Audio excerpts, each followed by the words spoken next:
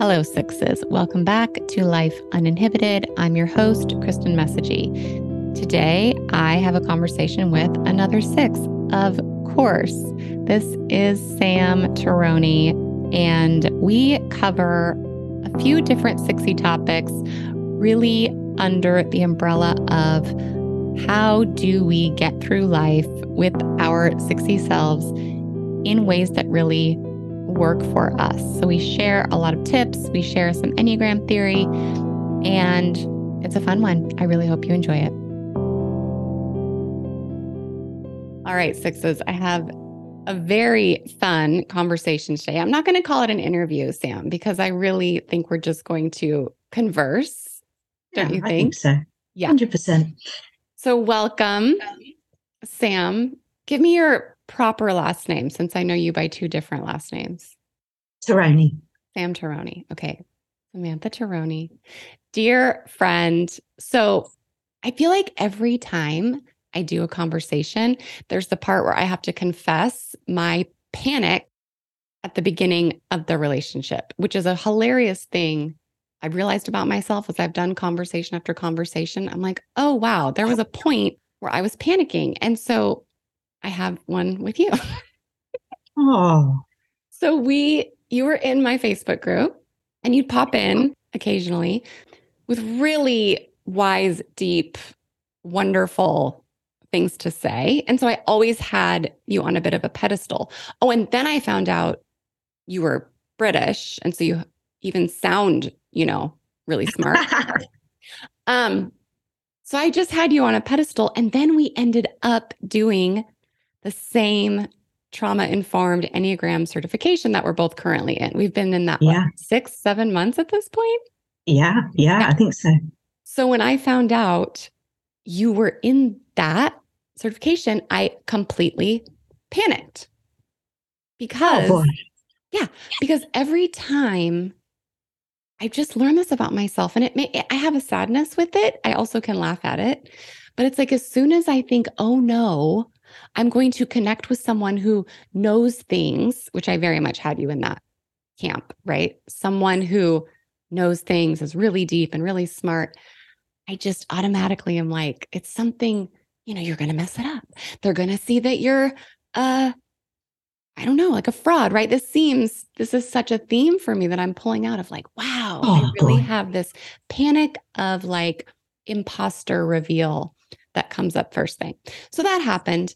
Of course, it's all been lovely, but I just wanted to share that with you. What do you think about that? I think that's really funny, and I had absolutely no clue that that was going on. So you handle it very graciously, very gracefully. I didn't know that was happening, and I think what you probably don't fully appreciate is that there's a fair bit of kudos attached to your work, and I was delighted to feel that I was going to be in connection, and especially us being the two sixes in the group. I mean, that's just been awesome. Oh my gosh. We six out in there, don't we? We six right out. We do, which maybe we'll talk a little bit about. We'll see. Okay, so yeah, that's our meeting story. And then we're in the certification together. Now we talk all the time. We've become very close, very strong supports for each other. And it's just wonderful. And we have a lot, obviously, in common as sixes. And we also have a lot of, I think, kind of profound differences in the ways that we process things, our pacing, the different places our intensity comes out. So it'll just be fun. I really think fun for people to hear just how these things play out for us. Yes. And a few particular sixy topics that I have that we've talked about. So the other thing, before we get into those, I just want to give you a moment to talk about the work that you do. Sam has such specifically, I would say, like creative, earth-bound connection that you draw on in your work. It is just it's so different than how I operate. And I just think it's beautiful and lovely. So you want to talk about it a little bit? Yeah, I could talk a little bit about it. Thank you. So I call it the soul shed, and there is an actual shed in my garden where it kind of started, and it's kind of where I go where I want to have connection with myself, and the things that I've discovered that help me do that kind of happen there. And I guess we'll probably talk about that more later about the actuals. But so it's a place for this kind of inner work and dialogue, but it has become something that I've started to share. I mean, in the last few years, it's become my offering back out into the world. I think that that's kind of what happens, isn't it? We do something and we find it works for ourselves, and we think maybe this might reach somebody else and it might have some wider value than just being what gets me through being a human. So it's a kind of essentially a space for joining the dots between your felt sense, your intuitive creativity, and your imagination. And it's a kind of a way that I believe we can reclaim pieces of our own life force energy by doing creative practices. Which as sixes, I think we give away pretty readily, that life force energy. I think that's something that like we toss that around because we don't trust ourselves to kind of claim it, be with it. So it's these practices. And maybe we should start there. I had that kind of toward the end, but I think something I know about you that I just respect so much is you like a commitment to your personal practice, like a commitment to, I know there are things that I can do to, as you just so beautifully said, reclaim my life force. Maybe not even realizing that it has been tossed out. Yeah, for sure. So yeah, I have a daily practice, and then I have kind of practices that I pull in as I go along. My daily practice now is a yoga and breathwork practice. And I never thought that I could have a daily practice. So I identify as being self-preservation instinct last. Same. This whole routinized life thing, bit of a mystery. And also not something I really enjoy very much. So I guess I sidelined it as much as I could, and married someone self-preservation first, as I believe you did too. Yep. So good strategies right there. But I have managed to knock out this daily practice now in breath work, and I do it now not because I think I should have a daily practice and I get it in that duty thing. I get it because I actually viscerally need the state change that it gives me. Yeah. I am a different person when I go in to that practice and I pop out cooked 40 minutes later or whatever, and I am then life is somehow manageable, and all the things that I've woken up with my brain going, oh well, and this person and this bit of my life, and I've gone into some quagmire. I mean, I should probably do the practice before I do any thinking at all. If that were possible. The brain gets going pretty quickly. For me.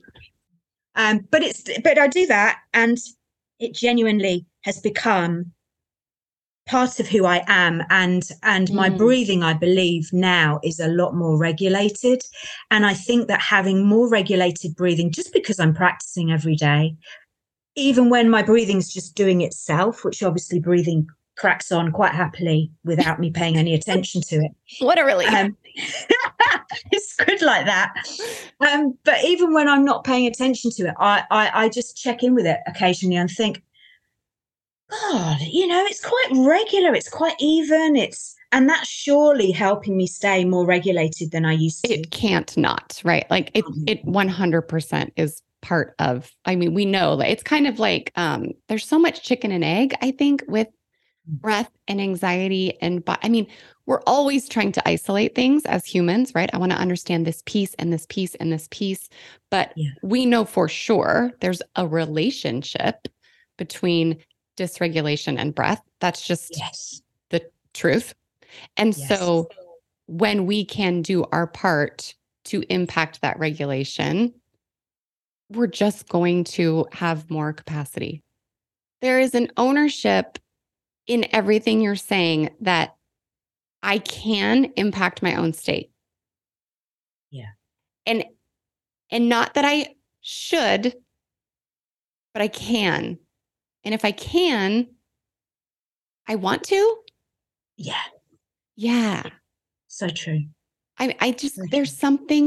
very there's something very mature about that because as sixes, automatically, I think we are trying to get the state change by going out, right? By trying Yes. to see something that's not right or something that's scary or whatever in another person. And we're trying to go out and we're trying to manage something externally to get that state change. Yes. But we don't know that's what we're doing. Right? We don't have this like global awareness of until we do, of, oh, I think I am trying to feel better by trying to make something out there be different. Someone out there Yes. be different. Um, so does that resonate with you? Oh, yes. Okay. Yeah. Oh, yes. Listen. Yeah, absolutely. Yeah, you've nailed that. And this whole idea of I believe honestly that I find it very hard to not be in dialogue with something at any moment.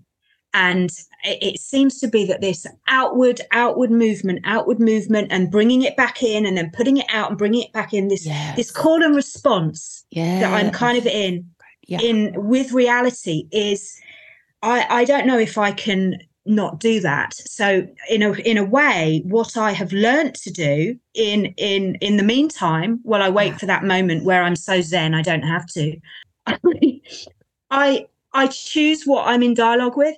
And for me, being in dialogue with my breath, being in dialogue with people who where the energy feels good Yeah.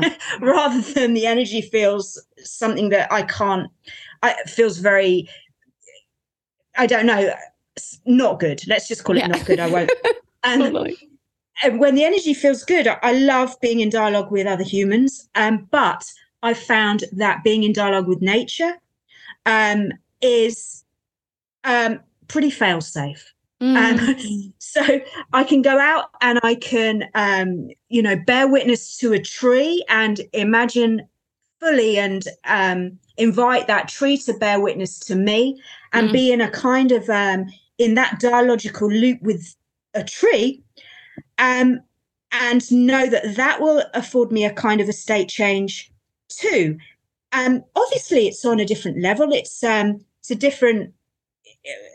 These things are different, but I think the essential mechanism is the same. I'm trying to sort of seed myself Mm. with the things in the environment, the things around me, that I can be in that kind of, I guess, a soulful connection that feels mutually resourcing. Or I was just going to say resourcing. I think what I hear you saying is I have ways, places that I know I can resource from, which is really a beautiful way of not only accessing inner resourcing, but truly building it up, as opposed right. to, again, this thing we do where we're looking outside for resourcing. I hear you saying, oh, I just love this so much because it's like, let's not be different than we are. We are externally focused. We want to go out and bring it back in. Like you just said, that looping. Like, let's not tell ourselves that's bad or wrong or need to stop that. What are the most creative ways we can live well in that loop? There's Yes. people that we know we can go to. You also know, okay, if I go in and I be with my breath and I dialogue with it, I'm going to feel better. If I go out into nature and I dialogue with nature, I'm going to feel better. So it's just such a different frame, right? It's not like, well, don't do 60 things. It's Yeah. how do I absolutely embrace what I know about me and really work with it, use it for me. Yeah. Yeah.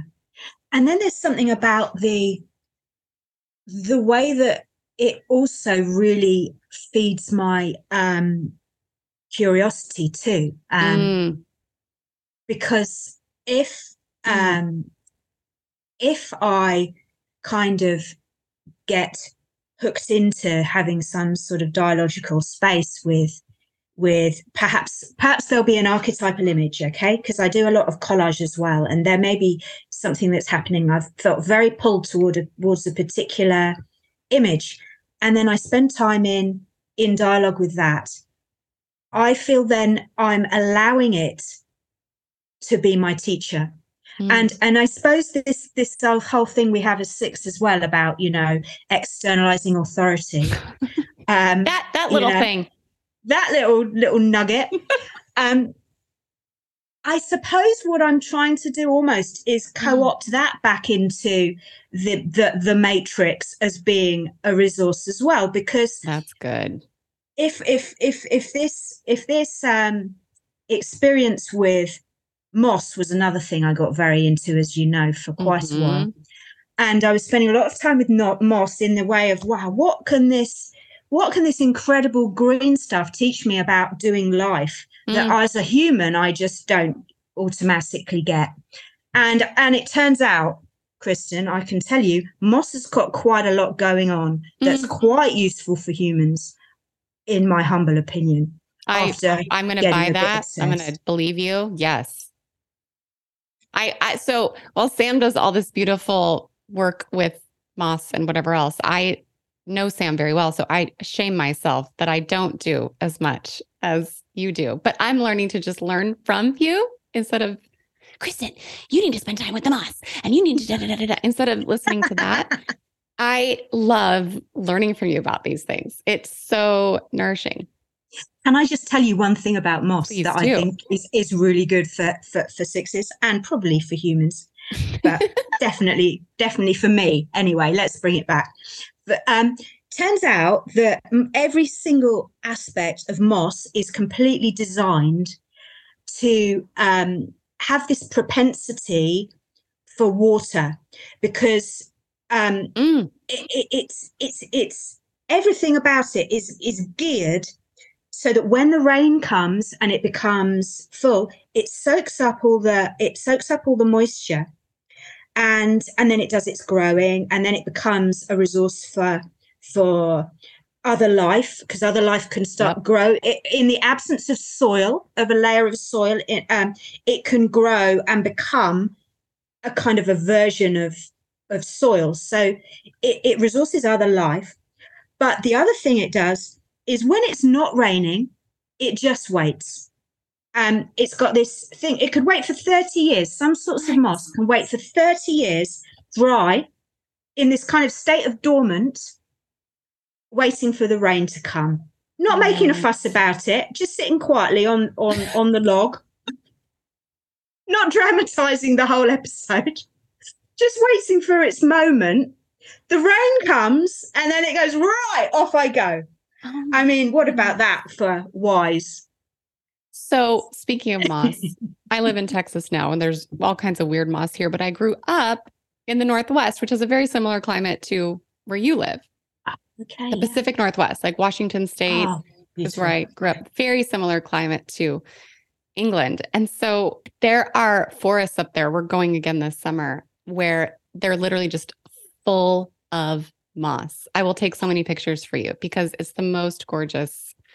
You And just can't, doesn't it's it magical. create? Yes, the environment that it creates is And the is is peace. magical. Yeah, the peace Yes, in the body. I yes. mean, I think this is something that I'm thinking about so much is I think our 6E way, right, is like up into the head and out into what's scary, right? Up Yeah. and out. What's scary? What's the threat I'm perceiving? How is that person doing that? And we want to go up and out to fix.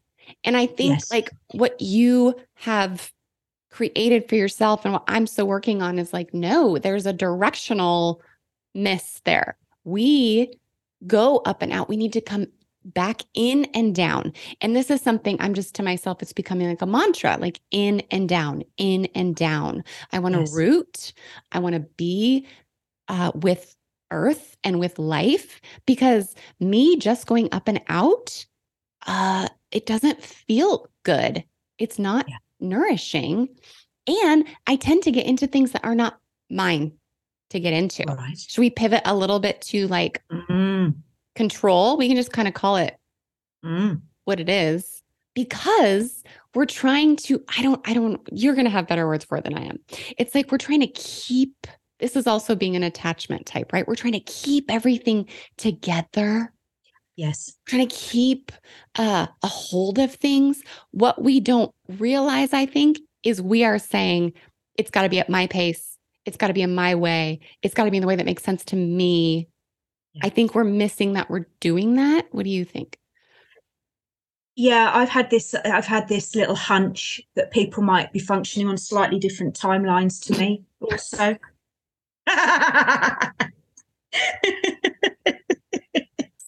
And sometimes when those timelines, when they sync, I mean, it's just wonderful, isn't it? When Mhm. our timelines sync, they're just it's incredible, and magic happens. And sometimes someone can come in on a different pace or a different beam of energy, and and then there's a piece of work to do, unless I'm in some sort of grounded place where I can actually respond rather than have to go through that whole, reactive episode Let's talk before. about reactivity. Okay. Because a lot of our 100%. control comes from reactivity. Now, we know I went off on a whole thing in our shared community space the other day about the word reactivity. Um, Yes. okay, so super quick Enneagram theory, right? There are three. The Enneagram is a system of threes in all these different ways. And the group we're going to be talking about here is the harmonic group. And this tells us how we cope with conflict, basically. What happens when we don't get what we want? Riso and Hudson describe it as the fundamental way that our personality defends against loss and disappointment. Sixes with eights and fours are in the quote reactive triad. And the sort of quick and dirty of that is whenever there is a thing that happens, basically, the first thing that we bring to it is reactivity, as opposed to a positive outlook or competence, right? Relational competence. Those are the other ones. So I went on a whole thing about the word reactivity because it gets weaponized, particularly against women. Yeah. Okay. Oh, So the yeah. word, because you just don't hear people like, oh, he overreacted. And you don't really hear men saying that about themselves too much necessarily either, even though we all know, we all have eyes and ears and can look around. But who is saying, oh, I overreacted. I am too reactive, et cetera, et cetera? It's generally women. So I went on a whole thing about it. And I do try to be really careful with the words that we use because how does it feel to say I'm Yeah. reactive, right? Okay. So all that said, there's some accuracy there. With that little qualifier. Yeah. Yeah. And I also want to say at some point, apparently, Russ Hudson came along and changed the name of the reactive triad to the emotional realness triad, which we really kind of talked through. And Mm. what landed for me was, oh, okay. For sixes and eights and fours, whatever our present emotional state is becomes the most important thing in the room. And we Yeah. think unconsciously that it should be for everybody else too. What do you think about that? It's like, here's my feelings. It's the biggest thing. It's certainly what I'm oriented to, but I don't necessarily know that or own that yet. So here it is. I think that's what emotional realness is. What do you think? Yeah. Gosh, that's interesting. Can you say more? Because I need to catch up, because where I think I was when that conversation was going on was I was going between the fact that I know when I hear reactivity, I can very easily go into self-shaming. Exactly. And when I hear emotional realness, I can go into something that I actually quite enjoy about myself, which is my capacity to be quite direct and to call out bullshit and to think that speaking the truth is usually something that needs to happen, and maybe getting slightly more graceful about how I do that and maybe my timing on when I do it and to whom, and all of the nuancy bits. But I basically in that frame, I can sit under that label and feel good. And as soon as I go over into the reactivity, I'm totally with you. I feel like I'm feeling judged, and then I'm also judging myself. Right. And I'm not allowing, and I'm doing the opposite of your whole project of, calling out the anti-self action of self-inhibition. I think, that can be the sitting in reactivity label can be very, very self-inhibiting. Yeah. I think that's what I've got at this point in what you're saying.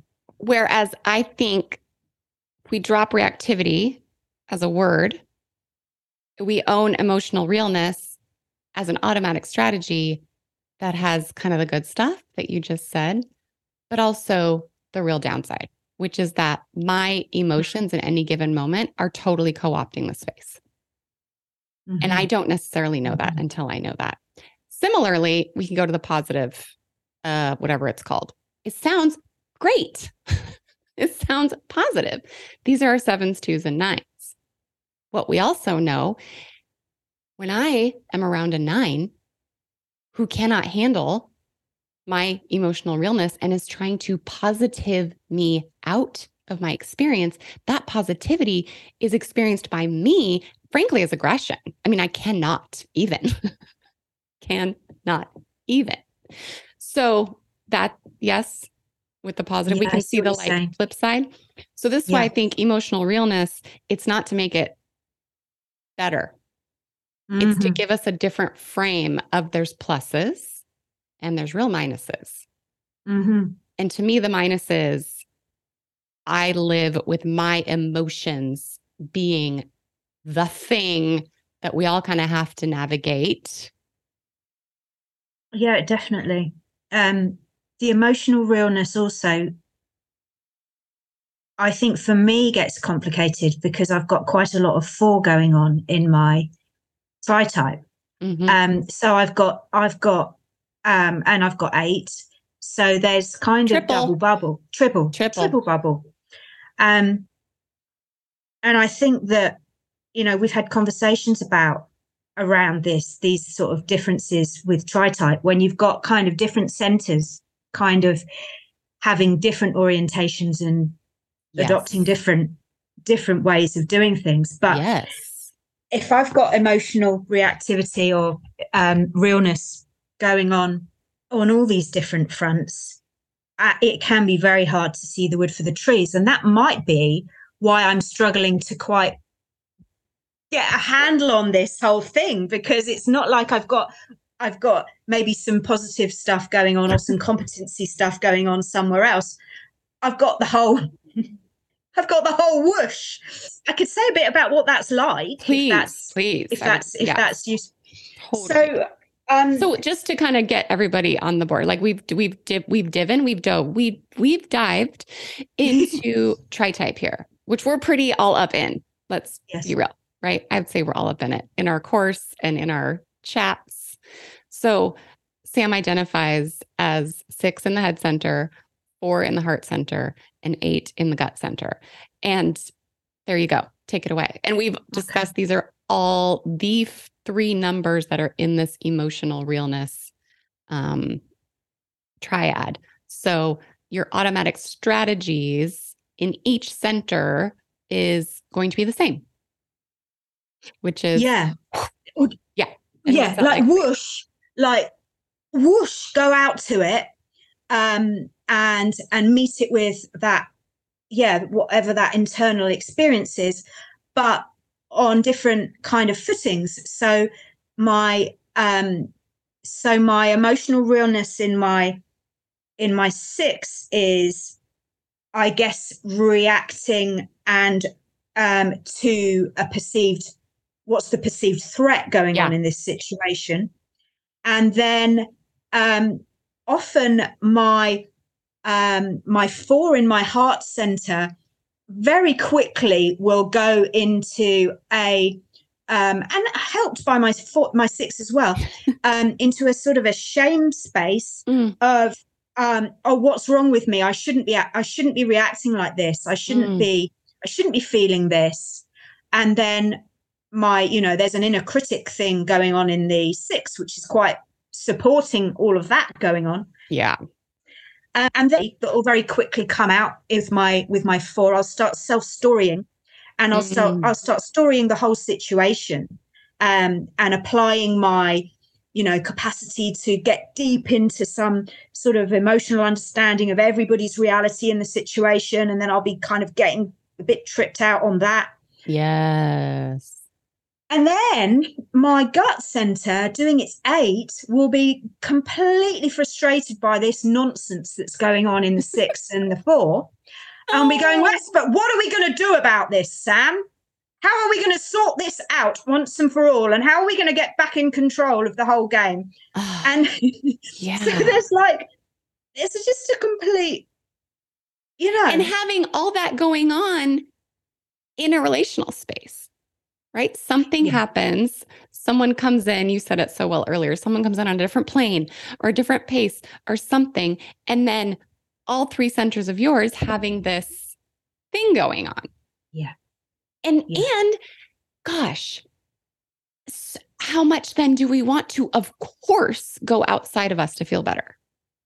It just makes all the sense in the world that when all of that sort of, internal discomfort is happening, we would think, well, that's obviously been caused externally because people and all the things that we're seeing and storying about and yada, yada, yada. And so obviously I need to go out and figure something out or fix something out there to calm all of this that's going on inside. Yes. It can become almost impossible to take a position of not doing, I think, in that. And that's when actually going, I have to interrupt this to find there has to be some sort of witnessing piece of me that can interrupt this whole shenanigans. Yes. And say, now's when you have to go and walk in the woods. Okay, now's when you have to text Kristen.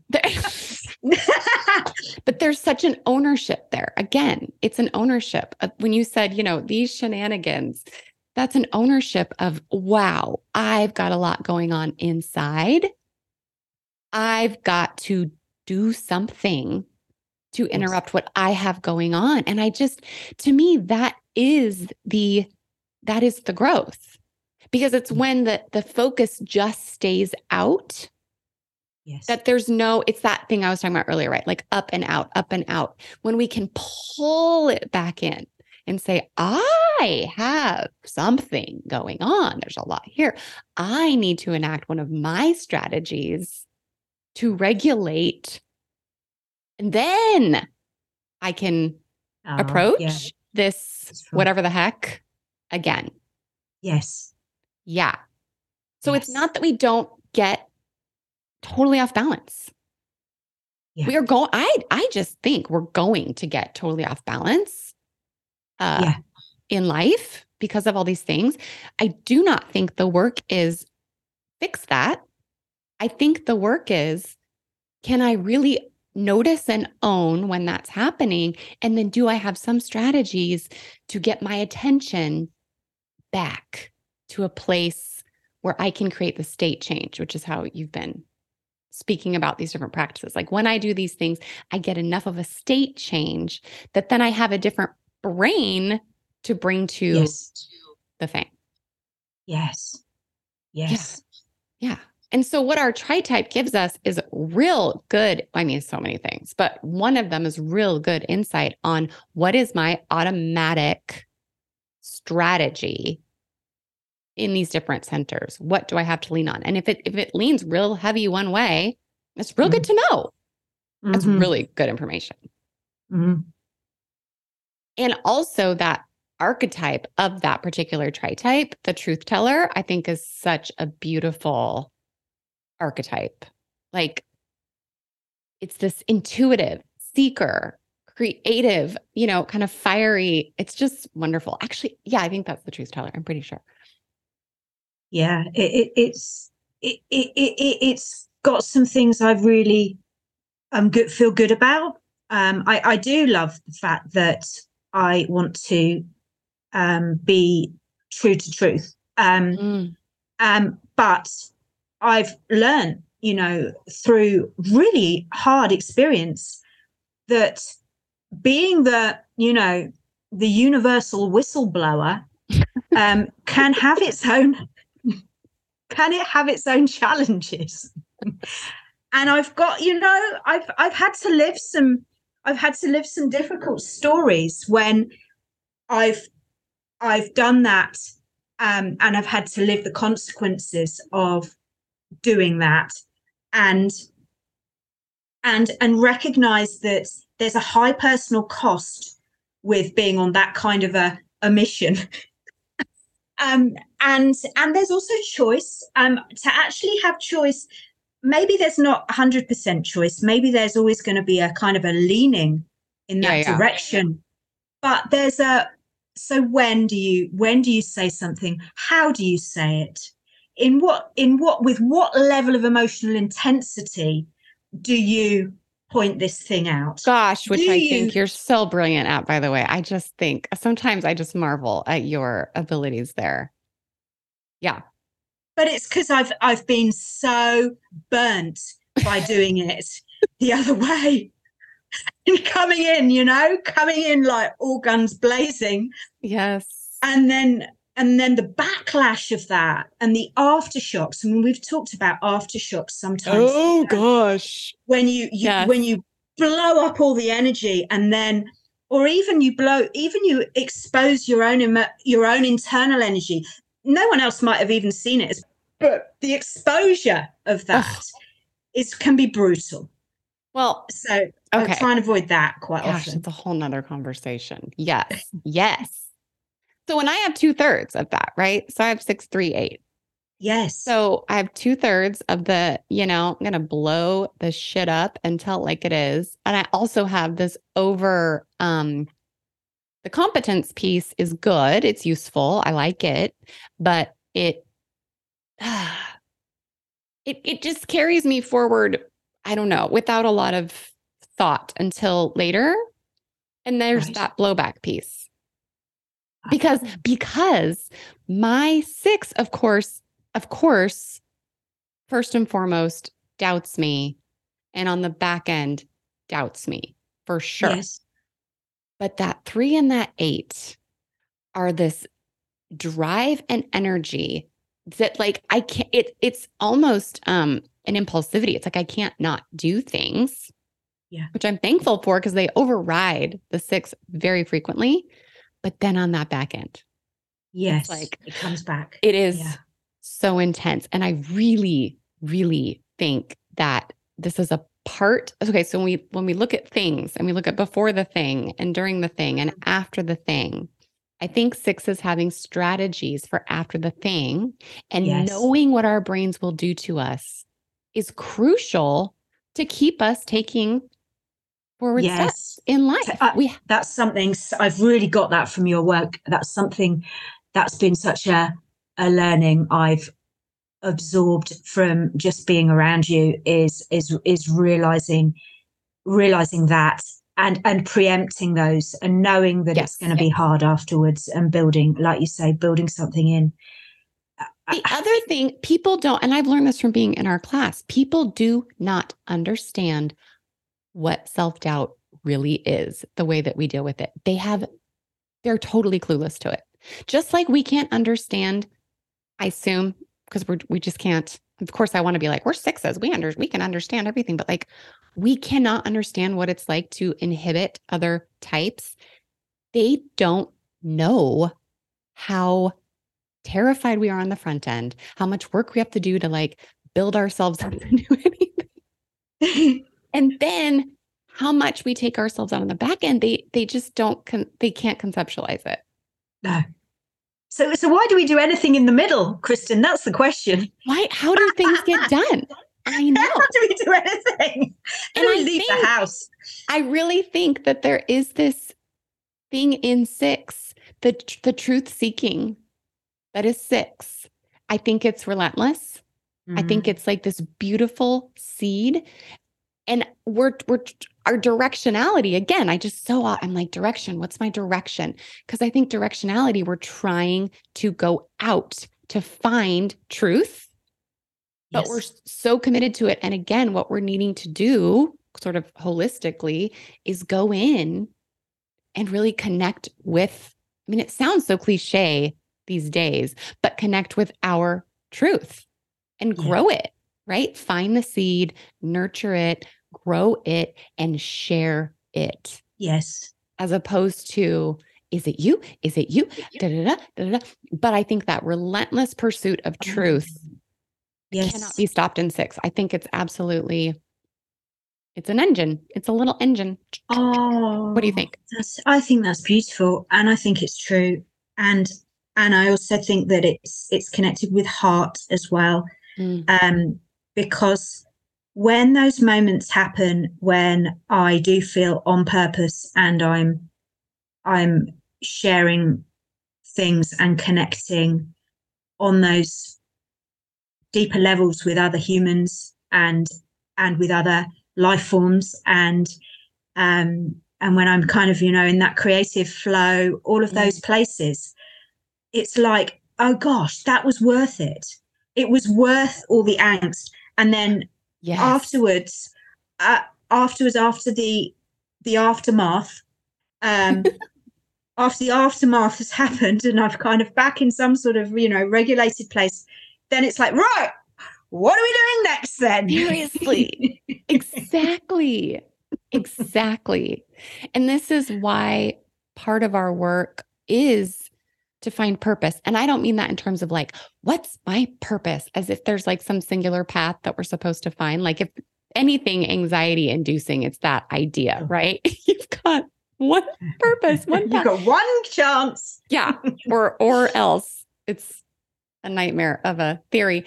I just believe in connecting to purpose. What are the things? What are my values? What are my stakes in the ground in life? What is really important to me? And there's a word that's come up in some of my 6E research lately, and it's devotion. Sixes are devoted. So what are we devoted to? Can we choose that instead of sort of letting that devotion just be in reaction to what scares us, who happens to show up in our face, belief systems we happen to be handed? Because we'll grab that loyalty, but it's like until we've chosen what we're devoted to, it's I don't want to say it's not genuine, that's not fair, but it's not chosen. I'll just say it simply like that. Until we've chosen what we're devoted to, it's kind of getting blasted out. Yeah, it's like scattergun. Yeah. So what do you think of that word? I had a big smile on my face as I heard it. It felt like a really soothing heart word. Yes. That is how it feels. It just I just drop in, that's the word. It's Yes. a drop in, down and back. Because it's an orientation, which is another thing that you and I've talked about a lot. And what I think the sixth core fear that does not get enough airtime is it's fear of lack of secure orientation. So it's not Yes. just like security, it's what am I oriented to? And we have this core fear of not knowing what I'm oriented to. And so building that on purpose, I think that's the work of six. What am I oriented to on purpose? What am I devoted to? And then to your point, it kind of all becomes worth it. Like, why do I have a business? Why have I managed the emotions for so many years of growing this business? Because of my devotion to sixes. Yes. And my own healing. Like, that is the singular path that makes the utter internal drama and pain worth it. Yes. And I can feel that heart in your work, and it kind of beams out of it. And I think it creates a field where other people can kind of come and have a little sigh, know that they're in a space where that's happening. People are doing this work, but there's just a whole tenderness around the field that work creates, it seems to me. So I love that. Thank you for saying that.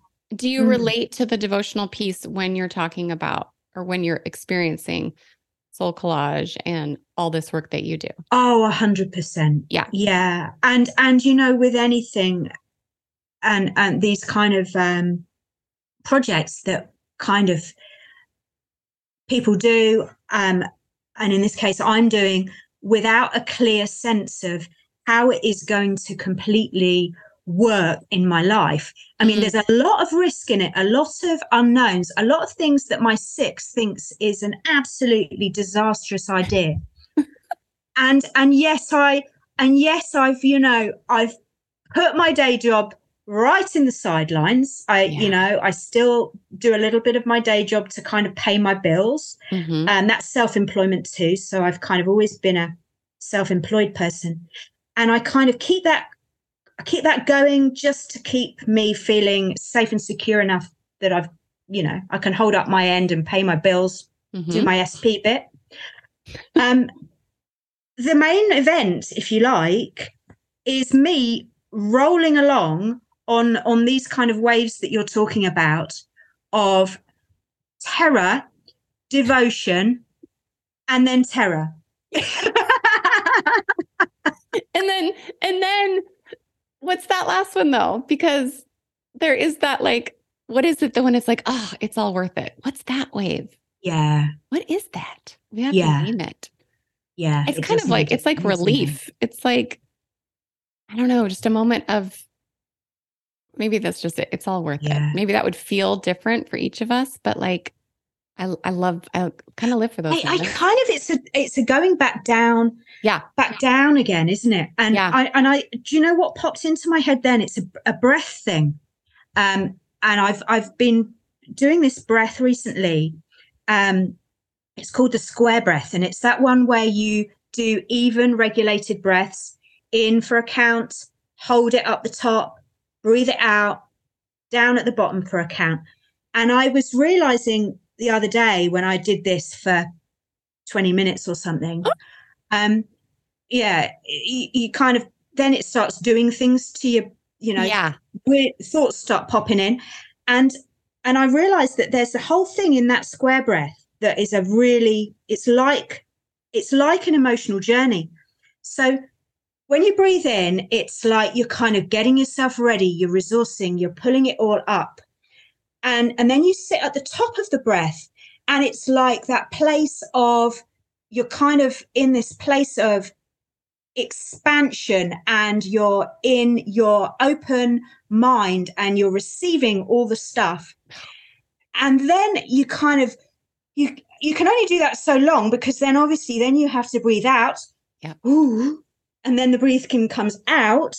But in the breathing out, when you've held it, is that emotional release that is so sweet. And then you kind of come down in that emotional release, and then you sit at the bottom.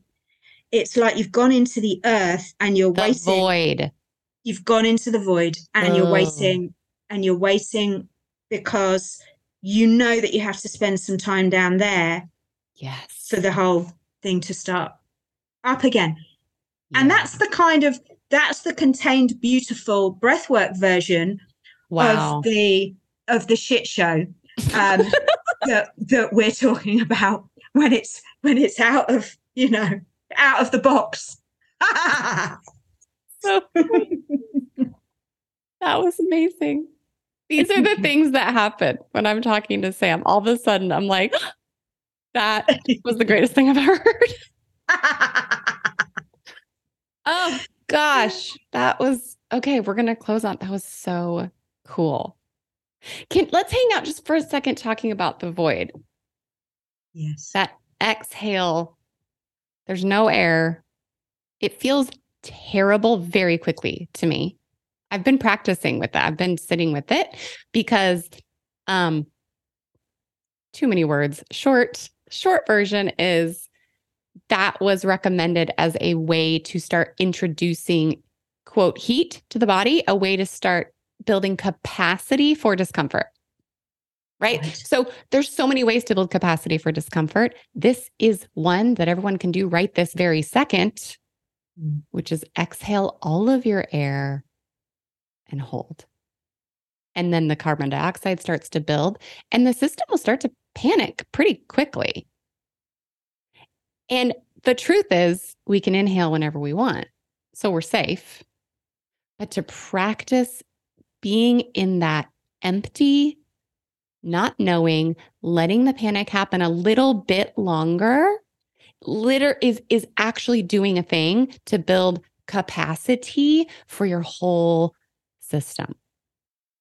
So there's it's so useful and safe and contained, but part of the work is building capacity for discomfort, especially as sixes, maybe more than other numbers. I do think there is a ton of discomfort. I mean, we've just described it so well. It's before we do things. We do the thing, somehow we're okay. And then after the thing, and there's just, instead of thinking we should be different or fixing that, we want to just build capacity and tools around that. Yes. So we can do it with a little more ease, a little more self-kindness, and just keep doing the thing. Yes. And keep building our devotion. And even have little flashes possibly in the build up or the aftermath of something enjoyable. That's like right. I've understood there's this thing called excitement that people enjoy, right? Yes. And I've understood that there's this thing, where people give you, compliments and they say nice things about something you've done, and that's supposed to be enjoyable too. Well, I'm trying to learn that. And that is another because thing. I know it's supposed to be good, and I can feel that it's supposed to be good, and then some part of me makes that frightening too. Yeah. I'll tell you what, that my 3 heart fix has a real twisty deal with that, because it's like, look at me, acknowledge me, love me. And then they do. And I'm like, I don't know what to do with that. I don't like choke on it. It's a hoot. It's a hoot. Oh boy. Okay. Sam, I just adore you. This was so wonderful. I've loved this. We're going to put, if you will share with me, I will put links to things that you have coming up that people can check out. Oh, that if they're interested in your work. Yeah, of course. I'd love that. I had the opportunity to do something with Sam in our certification group. Was that just last weekend? I don't know, a week or 2 ago. It was wonderful. It was so wonderful. I felt just calm and relaxed and nourished and resourced. So Thank you. thank I'm you so, for that. yeah, no, absolute pleasure. I'm Yeah, happy that happened. it was wonderful. Okay. You and I will talk very soon. And yeah, that's it. Thanks for coming. Oh, pleasure. Thanks, Bye, Kristen. Sam. Bye bye. Thank you for listening. I hope you enjoyed that conversation with Sam and got some ideas of things that you can add to your life immediately, ways to think about things, ways to just hold yourself with some more kindness, maybe. That's always part of my goal here. If you are enjoying the podcast, please rate it. And if you're feeling really generous, leave a review. It really helps others find the podcast. Thank you. Talk to you soon.